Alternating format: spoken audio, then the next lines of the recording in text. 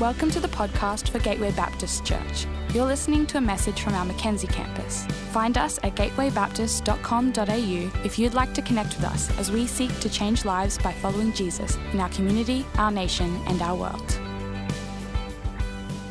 Welcome to Gateway Online today. It is great to be with you. I know that I speak for all of our campus pastors, and we are missing you all in our locations, and we're looking forward to coming back next week. But it's a huge blessing to be able to join with Gateway Online today, and it is my blessing to be able to share it with you.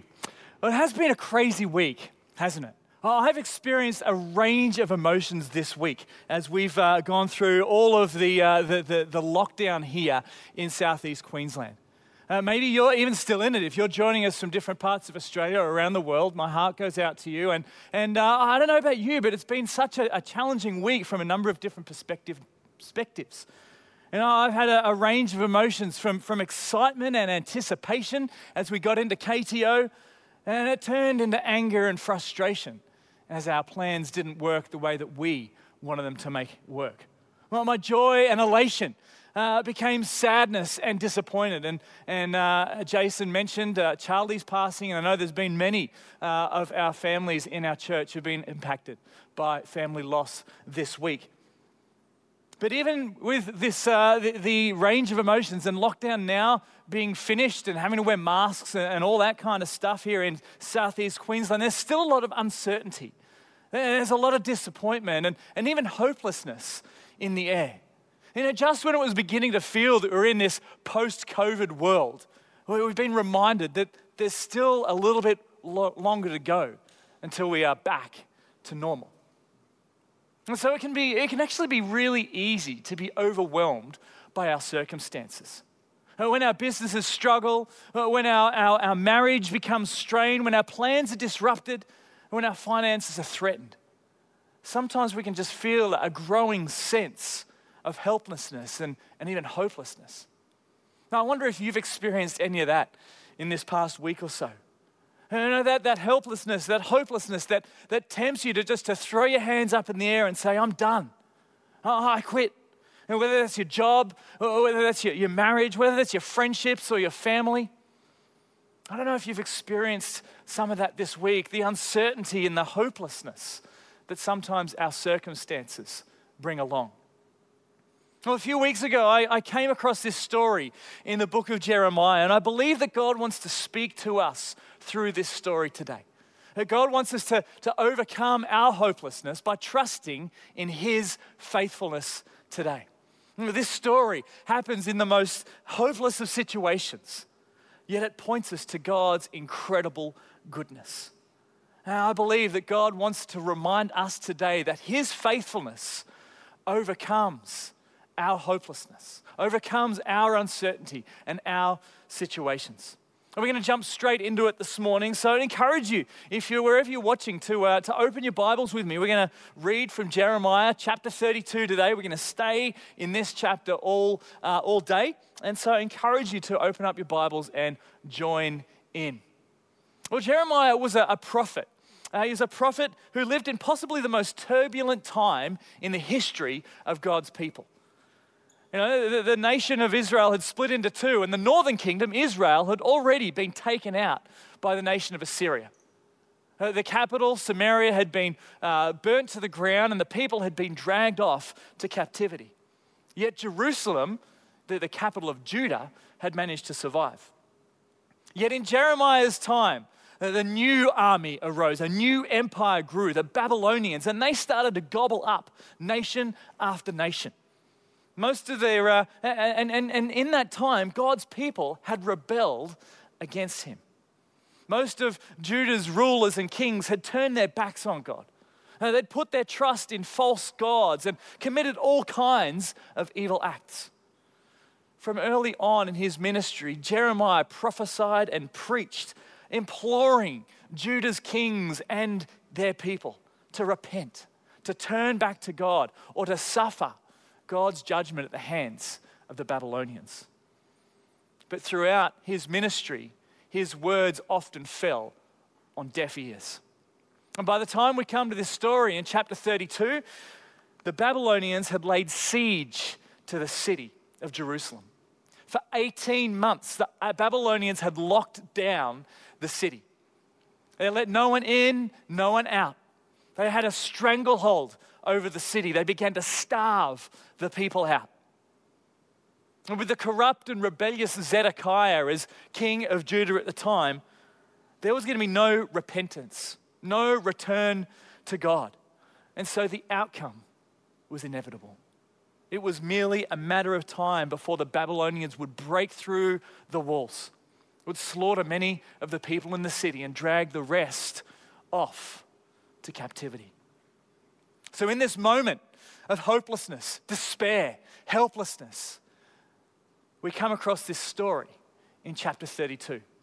And this chapter of Jeremiah is quite incredible. We're not going to read it all in its entirety, but I want to encourage you, some point today, open your Bible and read through chapters 32 and 33. It will do you well. But we're going to pick up from verse 2. The army of the king of Babylon was then besieging Jerusalem, and Jeremiah the prophet was confined in the courtyard of the guard in the royal palace of Judah. He's effectively in jail. Zedekiah, king of Judah, had imprisoned him there, saying, "Why do you prophesy as you do?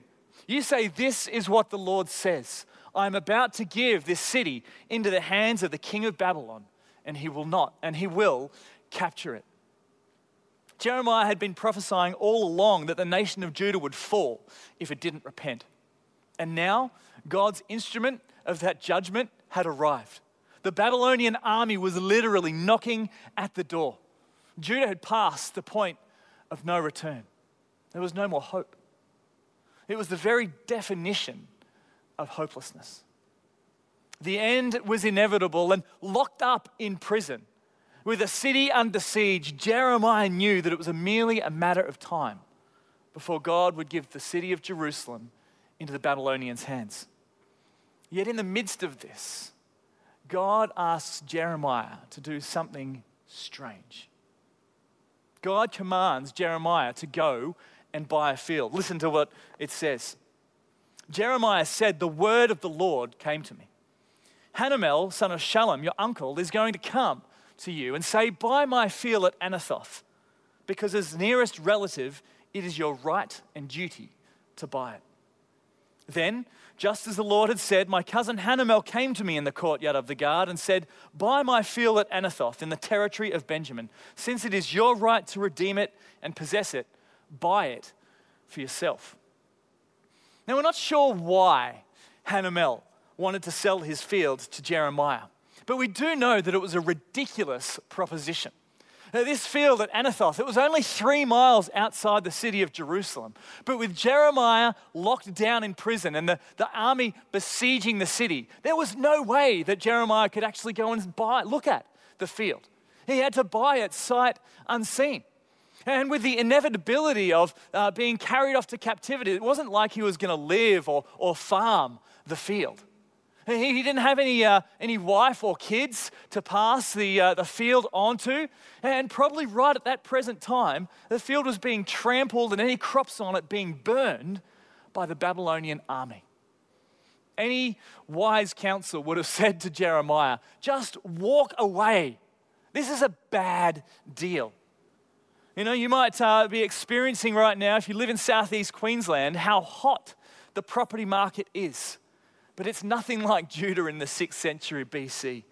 Just walk away, Jeremiah. Nothing good can come out of this. But Hanamel, he twists Jeremiah's arm. He says, "It's your family duty," says Hanamel. See, property under the Jewish law had to stay in the wider family. It was the property, the land was so important to God's people that it had to stay in the family. It was passed on as an inheritance throughout the family. And if it were to be sold, it had to be sold to someone like Jeremiah, a cousin, a relative, somebody who was part of the family. And so it was almost like Jeremiah was being guilted in to purchasing this block of land by Hanamel. But it was a bad deal, a ridiculous proposal. And yet God had spoken. God had prepared Jeremiah. God had actually commanded Jeremiah to buy this field. And so Jeremiah obeyed. In the midst of his own hopelessness and helplessness, Jeremiah obeyed God's commands. Verse 8 says, Jeremiah says, I knew that this was the word of the Lord. So I bought the field at Anathoth from my cousin Hanamel and weighed out for him 17 shekels of silver. I signed and sealed the deed, had it witnessed, and weighed out the silver on the scales. 17 shekels of silver, it's not a lot of money. It might have been that this was all that Jeremiah had left. It was his last bit of coin. But 17 shekels was a whole lot more than what the field was actually worth. And yet the deal was done. The deeds were written and signed, the money changed hands, and the paperwork went into the ancient filing cabinet. Hanamel walked away with cash in his pocket, and Jeremiah was the proud owner of a worthless piece of land that he would never end up actually seeing. See, it wasn't a good deal, but Jeremiah chose the right thing. He decided to obey God's commands. In the midst of hopelessness, Jeremiah listened to God and obeyed his commands. And when we find ourselves in hopeless situations, obeying God's commands can be a challenging thing for us. See, in times of difficulty, in times of trial, our selfish human nature means that we can slip into survival mode. When hopelessness comes in, so does selfishness.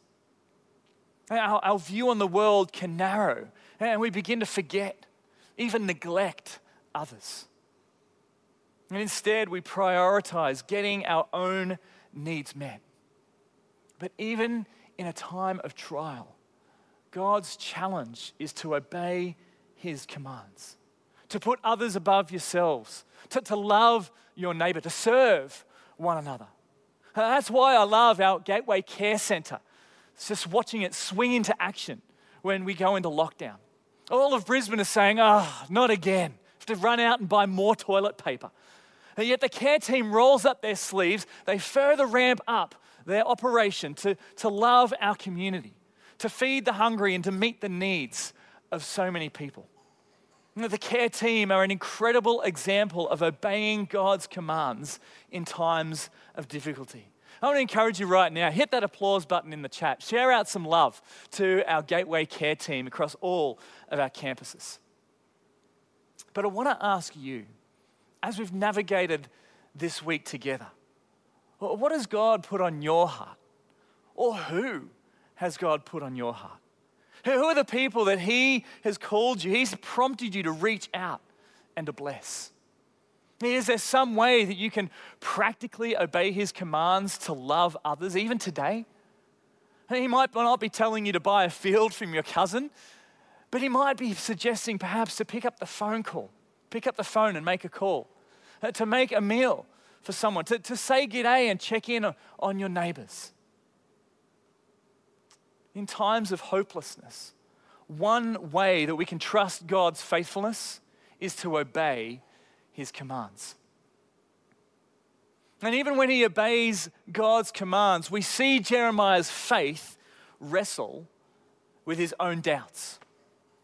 Have you ever bought something really significant and then almost immediately after doubted yourself?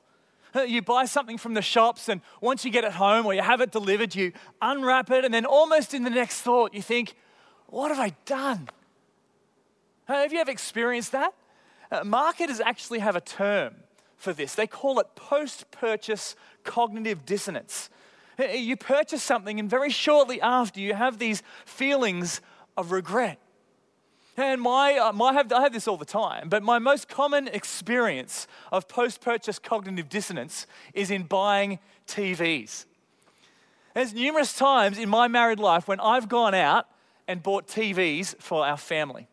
Now, modern TVs, they tend to cost a decent amount of money. And there are so many types of technology out there, it's really confusing. All these acronyms, 4K or 8K. OLED or QLED, UHD, HDR. And then you've got to figure about size, like how big? Should I get a 50-inch or a 60-inch? Or now there's almost 85 inches that are starting to become more affordable. And maybe I'm a little bit old-fashioned here, but I reckon buying a TV is the man's job. I can sort of almost see through the camera all the wires kind of digging their elbow into their husband's side right at this point. But I don't want to overwhelm Lauren with all of these acronyms, all of these confusing options, all these different models. I'll just go out and buy one myself. And so invariably when I've gone out to get a TV, I haven't even asked Lauren's input. I actually went out and bought a TV once when she was on a holiday with a friend. And to tell you what, she had a big shock when she came home. But invariably, I have this post-purchase cognitive dissonance. I get the TV either at home from the shop or delivered. I unwrap it. I stick it into the room. I try and figure out where all the cables go. Eventually plug it all in, sit down to watch it. And I go, what have I done? I should have got the bigger model. Definitely would have fit. I have this post-purchase cognitive dissonance. And then eventually Lauren comes home. She opens the door and her jaw drops to the floor.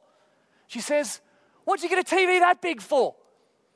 You know, she said that multiple times, but right now she's probably sitting watching that TV, that big TV, and seeing my big face. She's probably really appreciating it right now in her pajamas and with her coffee. I'm sure you've experienced post-purchase cognitive dissonance. Have I done the right thing? Oh, was that the right step? And Jeremiah experiences something similar after buying this field. Straight after he puts the deeds of purchase into the clay jar for safekeeping, he prays a prayer where we see his faith wrestling with his doubts. Listen to what Jeremiah prays.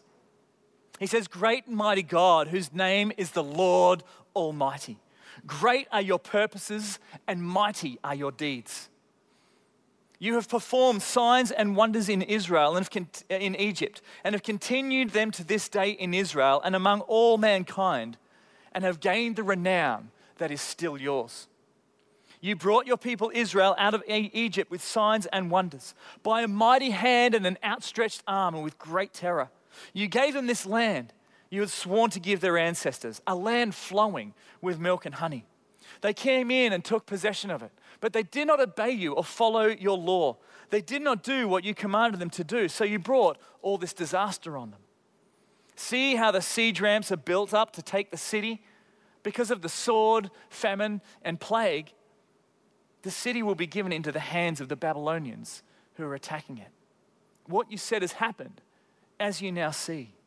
And though the city will be given into the hands of the Babylonians, you, sovereign Lord, you say to me, buy the field with silver and have the transaction witnessed. Jeremiah's prayer ends incredibly abruptly. And biblical commentator Christopher Wright suggests that it ends with an unspoken why. Why have I bought this field? Why are you doing this, God? Jeremiah's prayer declares both God's mercy and his righteousness. He recalls the miracles that God has done for his people. He laments the sin and rebellion that has led to Israel experiencing the judgment of God. And Jeremiah declares the love and the faithfulness of God, acknowledging the disobedience and the evil of all of the people.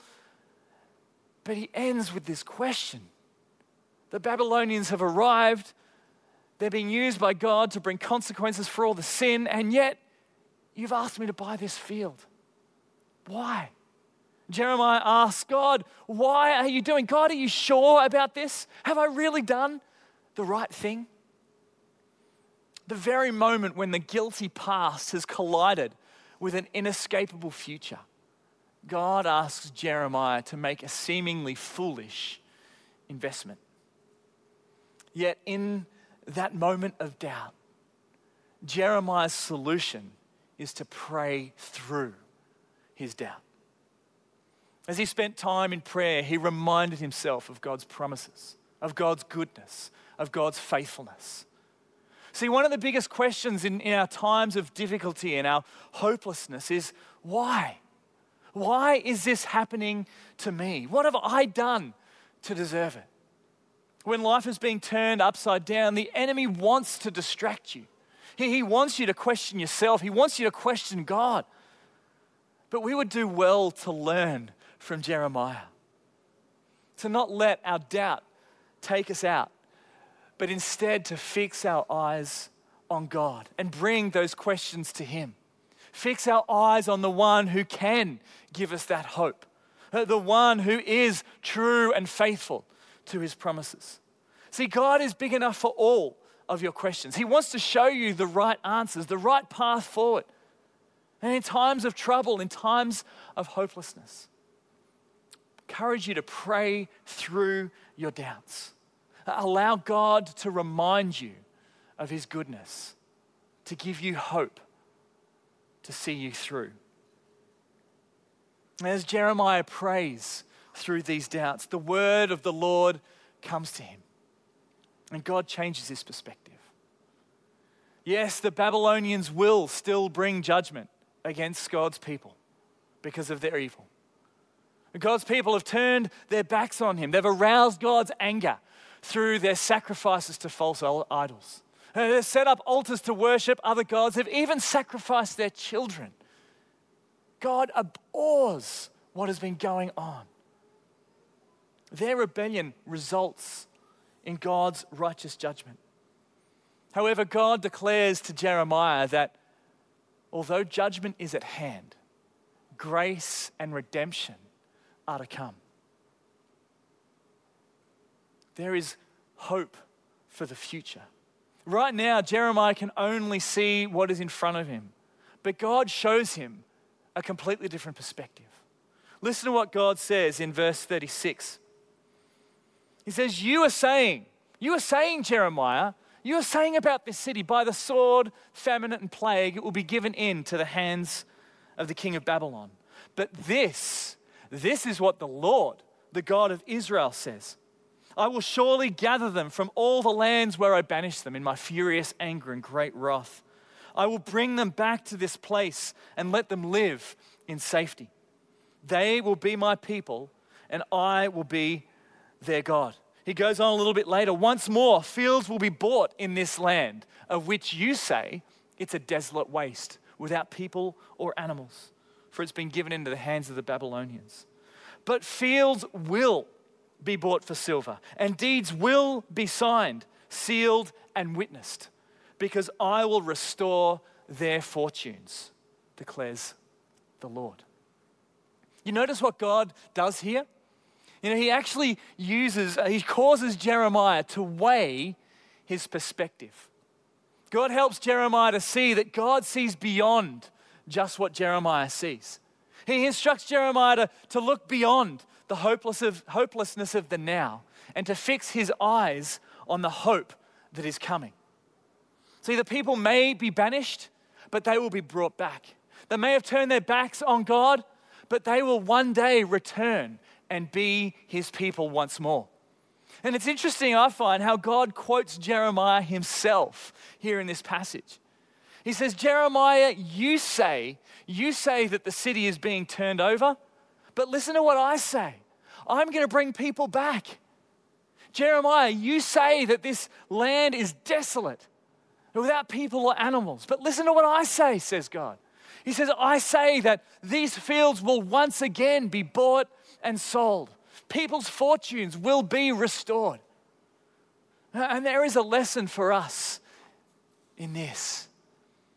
Now, when we are faced with difficult or seemingly hopeless situations, the challenge for us is to weigh our perspective, to measure what we see against what God sees, to try and see things from His perspective rather than our own.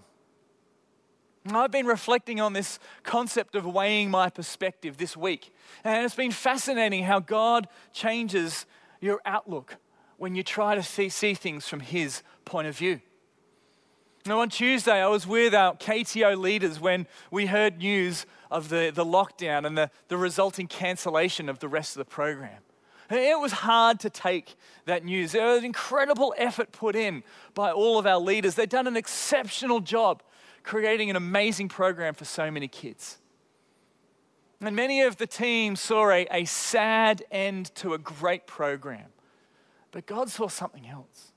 He saw an opportunity for our leaders to reshape the final day and see over 100 kids respond to the gospel for either the first or a recommitment. In the midst of disappointment, weigh your perspective. Try to see what God sees. Jason mentioned Charlie Borey before. It was a shock to hear of his passing during the week. I'd known Charlie for 20 years and I'd been to many of his birthday parties. I regularly drove him home from our night services of an evening here, and with my own brother having Down syndrome as well, I had a real kindred connection with Charlie. I saw glimpses of Charlie from time to time standing up the back of our auditorium at Mackenzie singing these worship songs in his own way. I saw him bow his head and pray. And it was a real shock and real sadness to say farewell to Charlie. But as I reflected on his incredible life, God challenged me to weigh my perspective. See, some of us may have seen just a man with a disability who loved his Broncos. But God saw one of his faithful children who taught generations of young adults about inclusion and acceptance. God really challenged me about weighing my perspective. And I want to challenge you the same thing. Weigh your perspective. Try to see things through God's eyes. See things how God sees them. It's a powerful practice to develop. So often when we go through these challenges in life, when it looks like everything is hopeless around us, we often focus on the problem, the challenge, the negatives that are right in front of us. But what might God say? What might God say to you if you were to lift your eyes from the weeds and up to the Creator? What if you took your eyes off yourself and asked God to give you His perspective? What might He do to change your view? How might He change the you say statements to listen to what I say, truths? Well, what are the lies that Jesus wants to transform and change and instead replace with His truth and with His hope? See, in this moment, God was building faith in Jeremiah. He was planting hope for the future. And purchasing this worthless field was actually a prophetic act for Jeremiah and the people of Judah. See, Jeremiah bought this field as a symbol that one day God's people would return to this land, who would buy and sell fields once more. In the middle of judgment, God was promising redemption. Even as His anger boiled against His people, God was showing His mercy. As they turned His backs on them, God would be faithful to bring them back to their promised land. He would be faithful to His everlasting covenant, the everlasting covenant agreement that He had made to be their God. And so for Jeremiah, purchasing this field was a prophetic action. And with hindsight, we see that God was faithful to His promise. See, within 2 generations, God's promises were true. God's people would return to Jerusalem. He would bring them back from captivity and back into the promised land. And Nehemiah would rebuild the walls around the city. Ezra would remind them once again of God's laws. And once more, fields would be sold and bought. Crops would grow, and the people's fortunes would be restored. The Jews would be God's people, and He would be their God. Yet, Old Testament prophecy almost always has a longer-term focus as well. God's judgment and redemption came to the Jewish people within 2 generations. But what we actually see is that this prophecy was fulfilled in Jesus a few hundred years later. In Jesus' death on the cross, God's righteous judgment on the entirety of humanity was exercised. Jesus died on the cross for the sins of all humankind for all time. There's that moment that God turned his back because of what we had done. And Jesus paid the price. But then, in Christ's resurrection, God's redemptive triumph for his people was also secured. God resurrected his son Jesus. And Jesus has won victory over the grave and over death. And even beyond that, there is an eternal fulfillment of this prophecy as well. One day, all of God's people, those who trust in Jesus as their Lord and Savior, will enjoy the fulfillment of God's intimacy and his goodness. They will be his people, and he will be their God for eternity. See, our God is faithful to his promises. This story in Jeremiah reminds us that we can overcome our hopelessness by trusting in God's faithfulness. And Jeremiah's experience gives us insight on how to respond to these difficult moments. Firstly, obey God's commands, pray through your doubts, and weigh your perspective. I don't know where this message finds you today. We might not be physically surrounded, besieged like Jeremiah was. But maybe it does feel a little bit like you're under attack. Perhaps you are experiencing some sense of hopelessness or helplessness. Maybe you're struggling through difficulty or uncertainty or the prospect of loss. Or maybe you're working through disappointment in your career or your relationships, in your family or in your friendships. Maybe you're just uncertain where God is right now in your life. Can I encourage you today, wherever you are at, whatever you are walking through, to trust in God's faithfulness, to obey God's commands, to pray through your doubts, and to weigh your perspective. And maybe your next step today is just to take one of those simple actions and do something practical. Maybe today God is challenging you to obey his commands. Perhaps God is calling you to do something that is beyond yourself today. To live out his commands, to put others before yourself, to love others the way that you would want to be loved. It could be as simple as a phone call or a quick visit or just jumping, sticking your nose over the fence and saying g'day to your neighbor. Or maybe God is calling you to pray through your doubts. That's something that we can do on our own, and I encourage you to reflect on the prayer that Jeremiah prayed. But it's also something that we would love to do with you. Right now, I want to encourage you, there are heaps of people standing ready to pray with you this morning. I encourage you just to push that request prayer button, and one of our team would love to pray with you, would love to chat with you, would love to work through with you as you pray through your doubts. Or maybe finally this morning, God is asking you to weigh your perspective. Maybe right now you need to ask God for his eyes on your situation. Maybe take some time out of the rest of the day just to clear your mind, to be still and to know that he is God. To read through his word and recall some of his promises.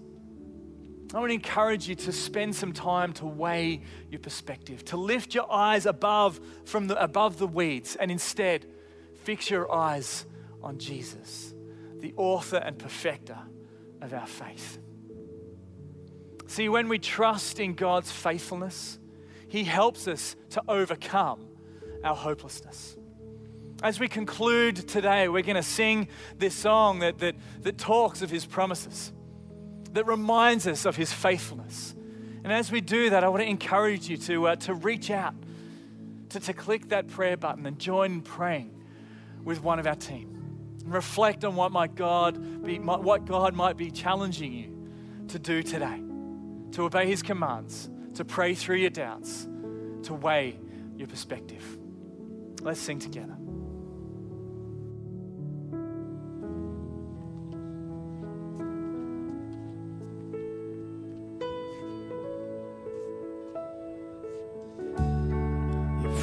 promise still stands. Great is your faithfulness, your faithfulness. I'm still in your hands. This is my confidence. You never failed. Your promise still stands. Great is your faithfulness, your faithfulness. I'm still in your hands. This is my confidence. You never fail. Your promise still stands. Great is your faithfulness, your faithfulness. I'm still in your hands. This is my confidence. You never fail me. Yeah, I've seen you move. You move the mountains, and I believe I'll see you do it again. You made a way where there was no way, and I believe I'll see you do it again. I've seen you move. You move the mountains, and I believe I'll see you do it again. You made a way where there was no way, and I believe I'll see you do it again. I'll see you do it again. Lord, you are faithful, you are powerful. We'll see you do it. We'll see it. We'll see you do it again.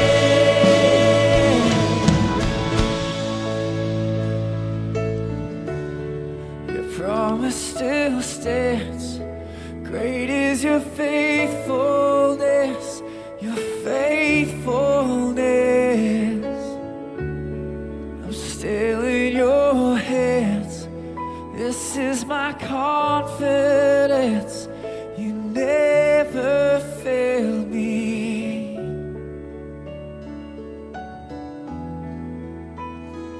Yeah, our God is faithful. His promise still stands. You know, he was faithful to Jeremiah, you know, all of those years ago. He spoke to Jeremiah and he told him what to do, and because he obeyed, you know, we saw, you know, God's faithfulness in the generations to come. And in the generations after that, we saw the faithfulness of God in bringing a Saviour who would come to save all people. That was Jesus. This Jesus that we've been singing about today, he actually came and he walked on earth. The Son of God, he walked on earth and he fulfilled every promise that God made right throughout the Old Covenant. There was not one promise that Jesus didn't fulfill. It's an absolute miracle in that all of the promises that God made were fulfilled in this one man. It proves that Jesus truly was the Son of God. He wasn't just a great teacher. He wasn't just a man of great influence, and he has influenced the world, but he was the Son of God who came to save all people from their sins, to redeem us from our sin, and to give us an opportunity to be in relationship with God for all of eternity. Hey, I want to give you an opportunity today. If you've joined us online and you haven't yet made a decision to put your faith in Jesus, today I want to give you that chance. You can push the button that's on that screen right now. It just says raise a hand. I'm just raising my hand to say I'm in. I'm putting my faith in Jesus as Lord and Saviour. And I'm going to lead you through a prayer. And I'm just going to ask you, wherever you are in the world right now, just to simply pray that prayer. And there is a God in heaven who is still faithful. He hears every prayer, and He will hear your prayer today. Your prayer is not insignificant to Him because you are not insignificant to Him. When Jesus died on that cross, He died for you. He died to forgive your sins. So right now, wherever you are, if you want to put your faith in Jesus, ask Him to forgive your sin on that cross and give you eternal life. Join in His resurrection from the dead, His victory over sin and death that Tim talked about before. Can I just encourage you right now, just push that button saying, I'm raising my hand. I'm praying that prayer, and just pray this prayer with me right now, just wherever you are. Father God, I thank you that you've always loved me. I'm sorry for the way that I've sinned against you. I thank you for sending Jesus to die on a cross for me. And I ask today that my sins would be nailed to that cross. I choose to make you Lord and Saviour of my life, Jesus. I choose to live in your love forevermore. I pray in Jesus' name. Amen. Hey, if you just prayed that prayer for the first time today or the first time in a long time, can I just encourage you once again, just push that button, just letting us know today, because we want to pray for you. For all of you in the chat right now, why don't you just push some love hearts and pray for those that are making that decision today. And I just want to encourage all of you right now. All of you have been following Jesus for some time and maybe getting frustrated with all of the changes that keep happening and just getting a little disappointed with all that's happened this week. Hey, Tim just gave us a great message in season today, to actually obey God's commands, to pray through our doubts and to weigh our perspective. And I think some of us need to do that today. Today's just a good day to weigh your perspective. In light of all that is happening around the world, read God's eternal plan. Read how good He is. Just see that He has everything in control. This too will pass. Nothing can snatch you out of God's hands. Nothing will ever separate you from the love of God. He's working all things together for good to those who love Him and according to His purposes. Weigh your perspective. Hey, I just want to pray for us as one big church family today, wherever we are, in all of our campuses. I want to pray for our whole church family right now. I don't know what it is exactly that you're walking through, but I want to encourage you today to pray through your doubts, to obey God's word and to weigh your perspective. Our God is good. He is in control. He will never let you down. He's faithful to His promises. Come on, let's pray together as a church family today. God, I thank you. I thank you that, Jesus, you did rise from the dead on the third day, and you are seated on your throne. All power and authority is yours, Lord Jesus. You will never let us down. You will never let us go. We will never be out of your reach. God, you are working all things together for good to those who love you and are called according to your purposes. Even in the midst of change and disappointment right now, God, you're working things together for good. And all of the families being part of KTO, and all of our church family right now in the midst of grief and pain, you're working all things together for good. God, you are faithful to your promises. Your love endures forever. You are always good. God, would you help every single one of us today, this week, to weigh our perspective, to remind ourselves of your faithfulness, to not be overcome by hopelessness, but God, to cast our eyes upon you, to cast our anxiety, our cares upon you, because you care for us. God, may we know your peace today. May we know your joy today. may right now you fill us with faith. God, as we weigh our perspective and reflect on all the good things that you have done and that you are doing and the promises that you will fulfill in the future, God, would you help us to look to heaven with great faith and hope and love.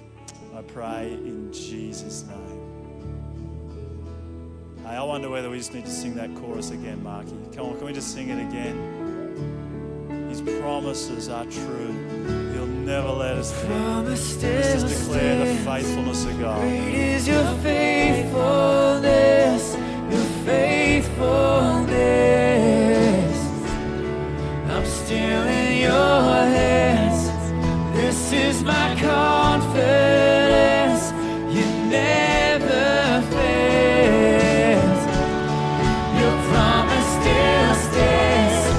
Great is your faithfulness, your faithfulness. I'm still in your hands. This is my confidence. You never seen you move. I've seen you move. You move the mountains, and I believe I'll see you do it again. You made a way where there was no way, and I believe I'll see you do it again. I've seen you move, Lord. You move the mountains, and I believe I'll see you do it again.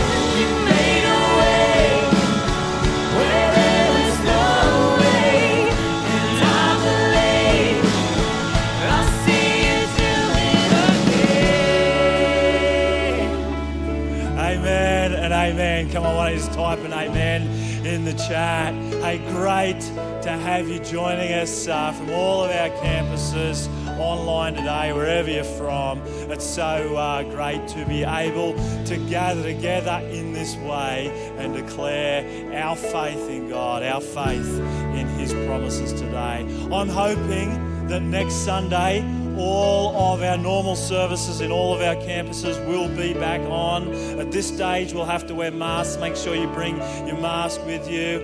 We will have to register for services again so we can get everybody in the room. But all of those details will be on the website. We'll keep letting you know how it's all going to happen. Hope to see you online and in person next Sunday. Hope you have a great week. Enjoy the presence of God wherever you are today. God bless you, church family. See you soon. We hope you've been blessed by this message. If you have made a decision to follow Christ, we would love to encourage you on your journey. Help us to help you by going to gatewaybaptist.com.au and clicking Get Connected.